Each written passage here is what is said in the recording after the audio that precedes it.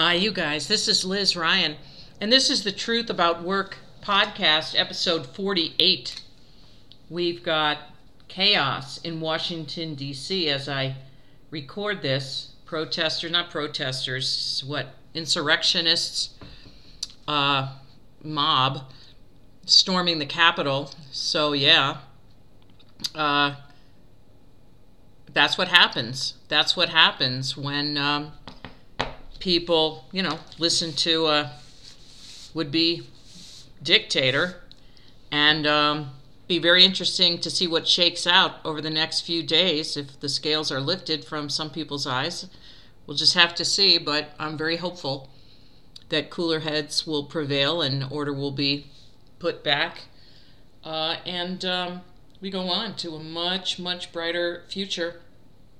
So many things I'd like to see happen in the employment realm, so many things for working people that need to happen, and for all people. And I hope that maybe over the next 4 years, it's not too much to hope that we get rid of the notion that, employment is just part of the free market and it'll all sort itself out, and magically all the people that need work will get work, and it'll be great, just letting companies choose and discard who they want and treat people how they want. It's absurd, right? It's completely out of control, and I hope to see the pendulum swing back in the direction of looking at employment as a really important part of society, of our civilization, that where there is policy that helps people get work and helps them when they can't find work, instead of this dog-eat-dog, Lord of the Flies system that we have going on right now. But I still have questions to answer and topics to cover, so let's dive right into that. I'm going to talk about today in episode 48, employee recognition. Got a question from Fawn. Contract work without a contract. Question from Rick, who had a bait and switch situation on a job offer. Monica, how do I grow my entrepreneurial muscles?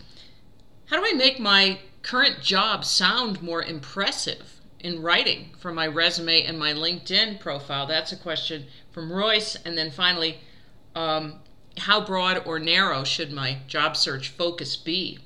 And that is a question from Emma. So let's start with Fawn, who says, hey Liz, any tips for creating an employee recognition program in my company? Well, hey Fawn, I think it's great that you're doing that, right? Anything we can do to make the workplace more human, I'm all about it. I'm all for it. The word that gives me pause in your question is program. And I think that as HR people, I don't know if you're an HR person, but HR people are often the ones put in charge of things like employee recognition programs. I'm an HR person, that's my background, and I get spooked a little bit by the word program, because programs are sort of energy stoppers. Here's the program. It's defined. This is what it is. Now we just administer it. I'm interested in the opposite thing, which is energy, culture, you could say, creating a culture of recognition, which isn't a program defined by HR and rolled out. That's what we talk about. We're rolling out a program. And if you notice, employees and managers typically are not real excited about programs that HR rolls out, because it's like more work, more burden, more hassle, more things to know about, and it doesn't often hit the way that you want this recognition thing to hit. If I were working with you on this, I would say, we know nothing. Let's find out what your employees want and give them what they want. Isn't that the definition of recognition? A lot of times employee recognition, those two words in particular, when joined, turn out to be vendor-driven programs. In other words, somebody that makes mugs and,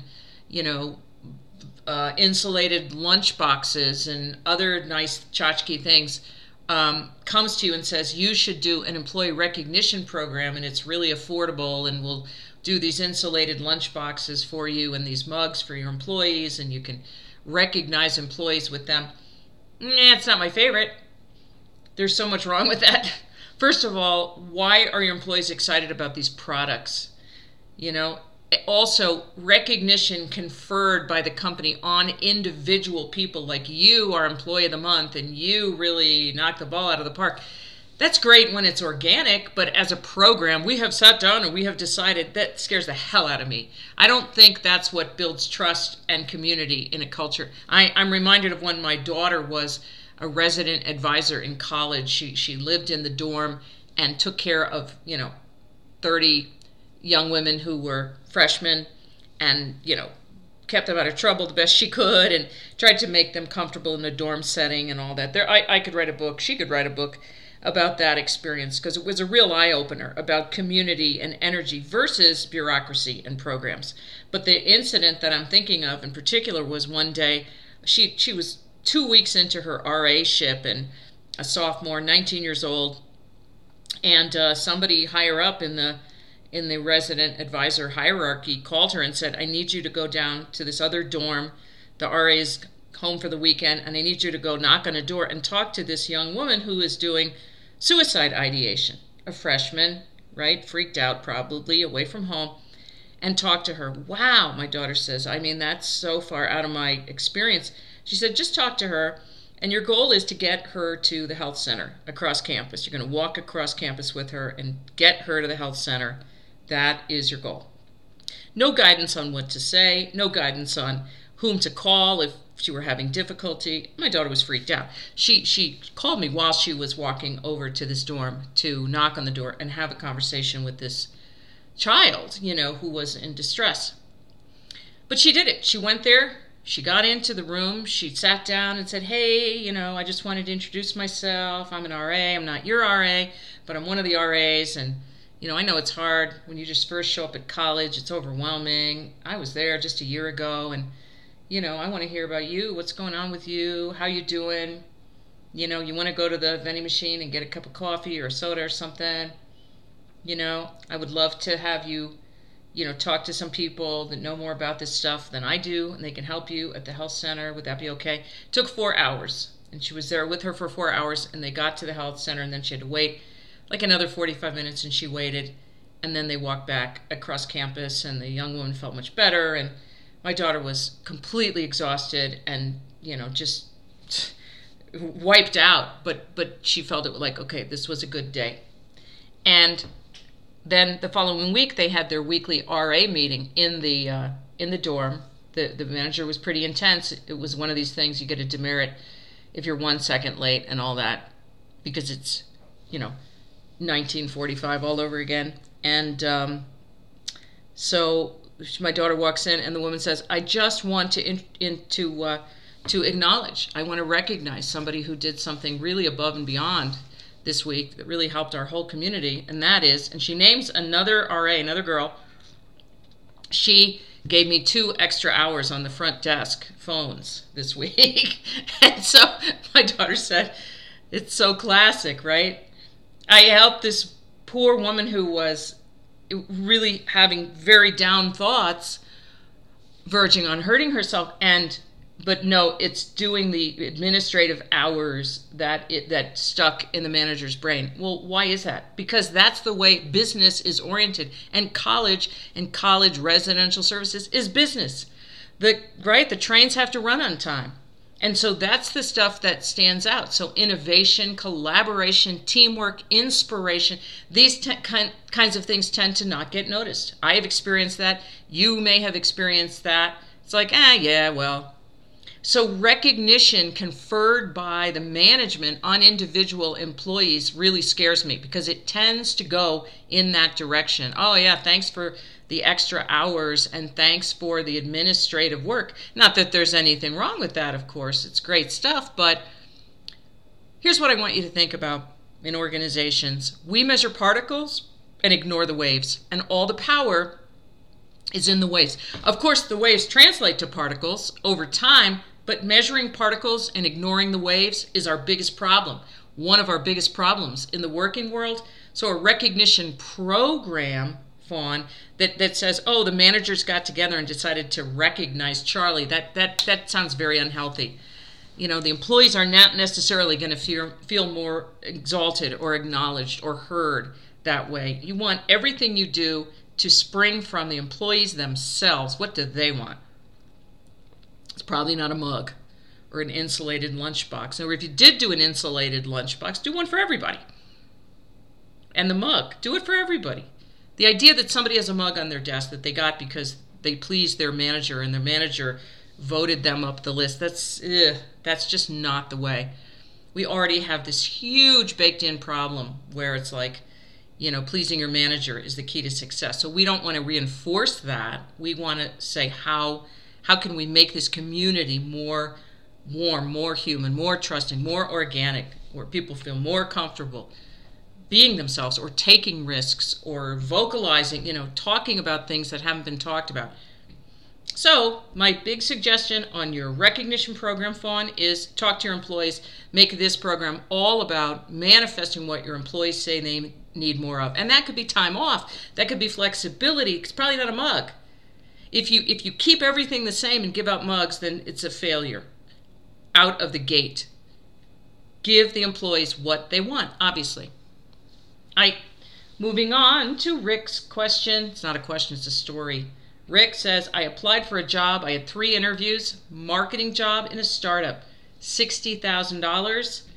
They made me the job offer and only then told me it's a contract position of undefined length with no benefits.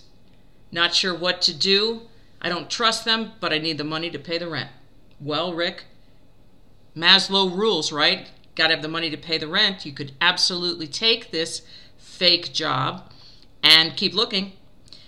I just want to call out, we say contract. Everybody says it's a contract. It's not a contract. It's the opposite of contract. They call it contract, you guys, when it is literally as far as you could get from a contract, because a real contract, like they have in the UK and all of Europe and all of industrialized Asia and industrialized everywhere, says you can't just be let go whimsically one day. And here in the United States, we just ironically, I guess unintentionally, use the word contract to mean the opposite of a contract, where you are guaranteed nothing. It's day labor. They could tell you at any moment, you're done. So this is $60,000 a year, you said. It's no guarantee you're going to be there a year, but that's $5,000 a month divided by 20 is $250 a day, gross. Day labor. It's a temp job. So, you could take it and keep looking, would be one option, in which case you'd want to negotiate some flexibility in the hours. Just say, I need a little flexibility during the day. If you're going to pay me this $250 a day, you probably don't care. You don't need me to physically be somewhere working from home. I will tell you right now, I need some flexibility during the day. So if I have something that I have to do for an hour and a half, that's what I'm going to do. And that way you could keep interviewing for other jobs. And the other thing to do is negotiate and say, if you hire me for an undetermined period, I have no security at all. It's a little hard to invest in your project, and it's going to probably cause me to leave here for something more solid before you guys may necessarily be ready to lose me. So why don't we do a thing where you give me a contract for 6 months that just says, if you let me go before 6 months, unrelated, not for cause, in other words, I haven't done some horrible thing, but you're finished with me, then I get a bonus equivalent to whatever, 6 weeks pay. Will make you think about it a little bit. If you have to pay me 6 weeks anyway, you might as well keep me, maybe the 6 months or whatever time period and negotiate. And obviously, if you have no other opportunities and you're desperate for the rent money, then you might take this job and not negotiate, but just, keeping in mind always, what is my wiggle room? What is my leverage? And this, I hope, is a lesson not just to you, Rick, but to all of us. We are all entrepreneurs now. Job security, it's so gone. It's a relic from our parents' age. Even jobs that look secure are not secure. And the ones that may be more secure, which tend to be government jobs, unfortunately often equip us the least for the inevitable job search that we are going to experience before long. Which means we have to get better at these kinds of things, negotiating, knowing who else is out there, having conversations with people when we're employed, having relationships with recruiters, being out there in it, right? We have this solidity idea, like, how you get married? I don't date anymore. I'm married. I don't date other people. Oh my God, I'm married. I love my spouse. I made a commitment to them. I'm married. I'm so married. I don't even look at other women, other men, other whatever. It's not like that with jobs. I'm employed. People say, it's disloyal, Liz, for me to look around. Are you? No, it isn't. Are you kidding? It's not disloyal. Who's your loyalty to? Do you think that for your paycheck, your company bought your loyalty to them over your loyalty to yourself? That's absurd. Your loyalty to other people who might depend on you? Financially? No. Your loyalty is to yourself first. If your company wanted that, then they should have given you a contract like they would if you were in the UK, or if you were in France or Germany or Sweden or Poland or Korea, South Korea anyway. They would give you that because the law would require it, as it should here. You would have some security when you put your head down on the pillow at night that you're still going to have your job tomorrow, because there wasn't a meeting taking place a month ago that said your whole division is gone. It's just we decided to kill that project. So let's not have false loyalty, naive, mistaken, unearned loyalty to people that would let you go. I'm not being cynical, you guys. I am an HR person, and I love organizations, healthy organizations, but we don't have the framework for that here in the United States. We have the opposite, and it's foolish and unnecessary to be in this fog, or to have our heads in the sand and say, oh, I'll probably be fine. No, it's not disloyal. You've got to look out for yourself. So you're going to negotiate this thing, Rick, unless you just say, I don't even want to do that. I'm just going to take it. I'm going to immediately, get more resumes out on the street and have more conversations, because this deal, not only is it a bad deal for me, undetermined length of the project and no benefits, but also they bait and switched me. They lied to me by omission. Big time lie by omission. When they put this ad out on Indeed or LinkedIn or wherever it was, I responded. They let me get through 3 interviews. And they never mentioned, by the way, Rick, it's not a real job. It's happening more and more. We had this Prop 22 pass in California. Scandalous, bad. Uber and all them were out there advertising for it, saying it would be a really good thing for riders. And so, the standard of independent contractor, which of course Uber drivers, Lyft drivers are not. They're regular people looking for work, but they make them out like they're independent business people. And now multiple delivery companies and even grocery store chains have laid off all of their employees, all of their delivery employees who drive trucks, and said, you're independent contractors just like Uber, because of Prop 22. It's wrong, you guys. This is what I mean when I say I hope the U.S. starts to have a more holistic view of employment as an essential ingredient in a healthy society, and look at what the minimum standards are that would make that true, that would let people get a living wage and have a roof over their heads. This is not extreme stuff. It's not socialism. Not that there's anything wrong with socialism, but it's ridiculous to say unless companies get everything they want, including smashing us into the ground, then somehow you're anti-business or anti-whatever. Absurd, ridiculous, looking for that pendulum to swing. So yeah, Rick, that's the story with your contract job, but like I said, Maslow rules, the rent must be paid. Do what you have to do.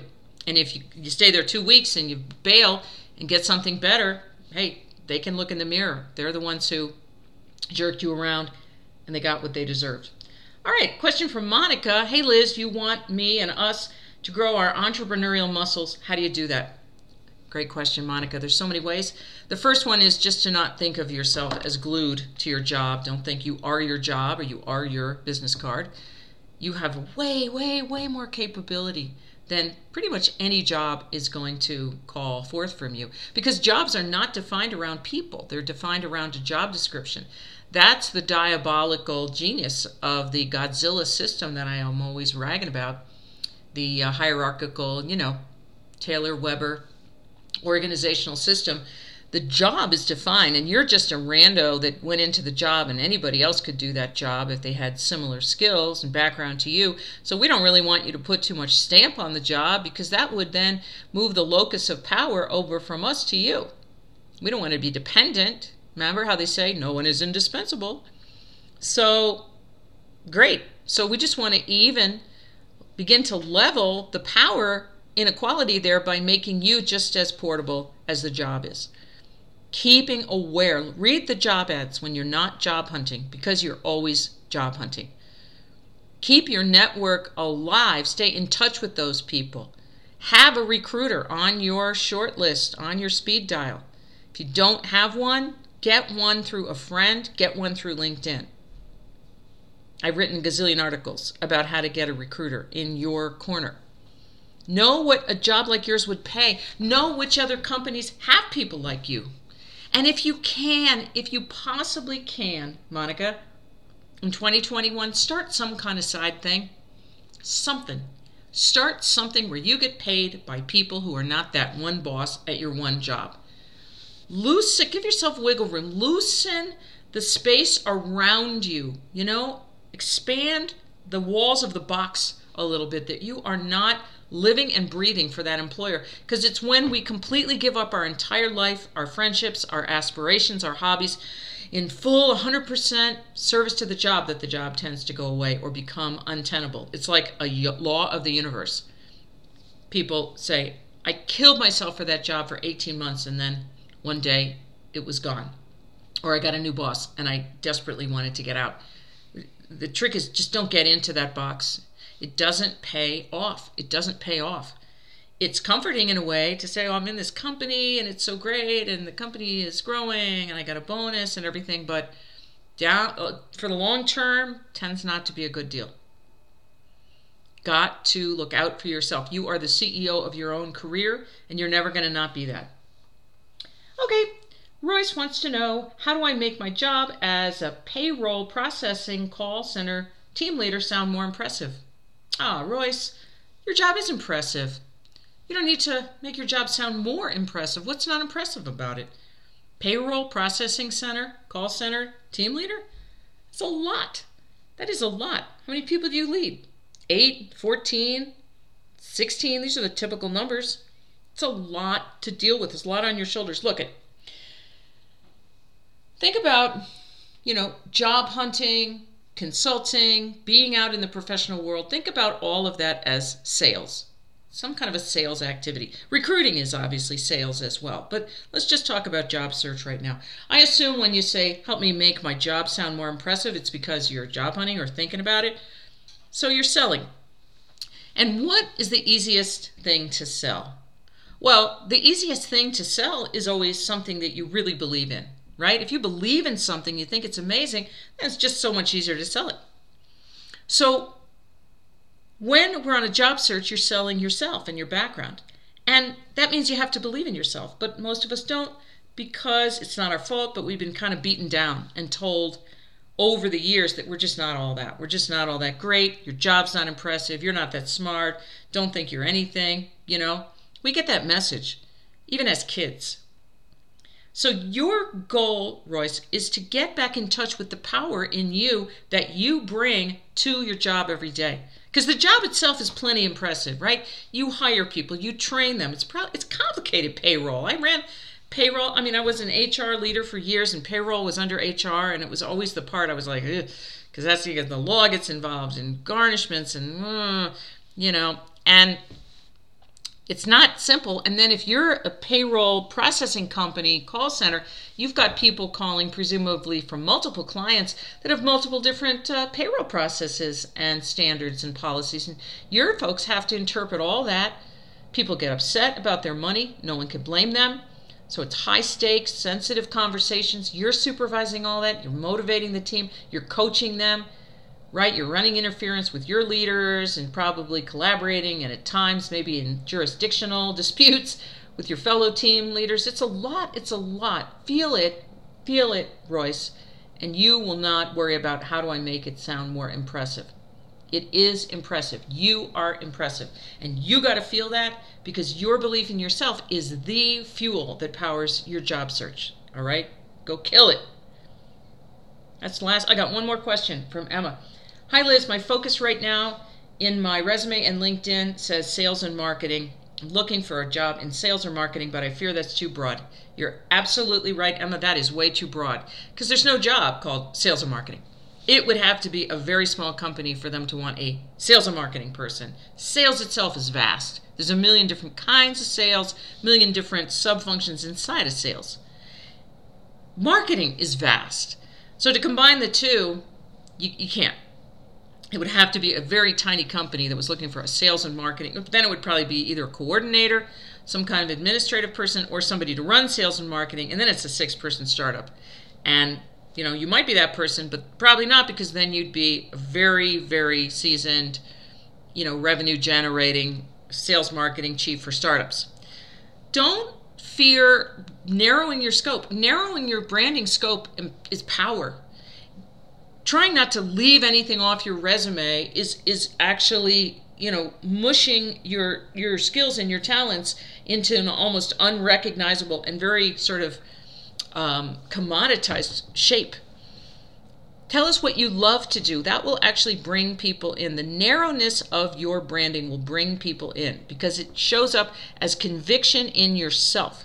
You do not have to be all things to all people, and as a branding strategy for job seekers, that does not work. If you want to do sales administration, because I love to do the spreadsheets and I love to do the reports and see where we're selling stuff and run the reports different ways and, try to help out the sales intelligence and sales analysis folks, that is a really cool thing. Brand yourself for that. Brand yourself, okay? What you love to do, what you're good at, which is not sales and marketing, right? That just might be 2 departments that you worked in, but it doesn't say anything. It's very milquetoasty. And then thirdly, where there's a need in the marketplace, and that's going to be a matter mostly of reading job ads. All right, you guys, I will see you next time. Have a fantastic, fantastic next few days, and say a little prayer for our country, the U.S. of A.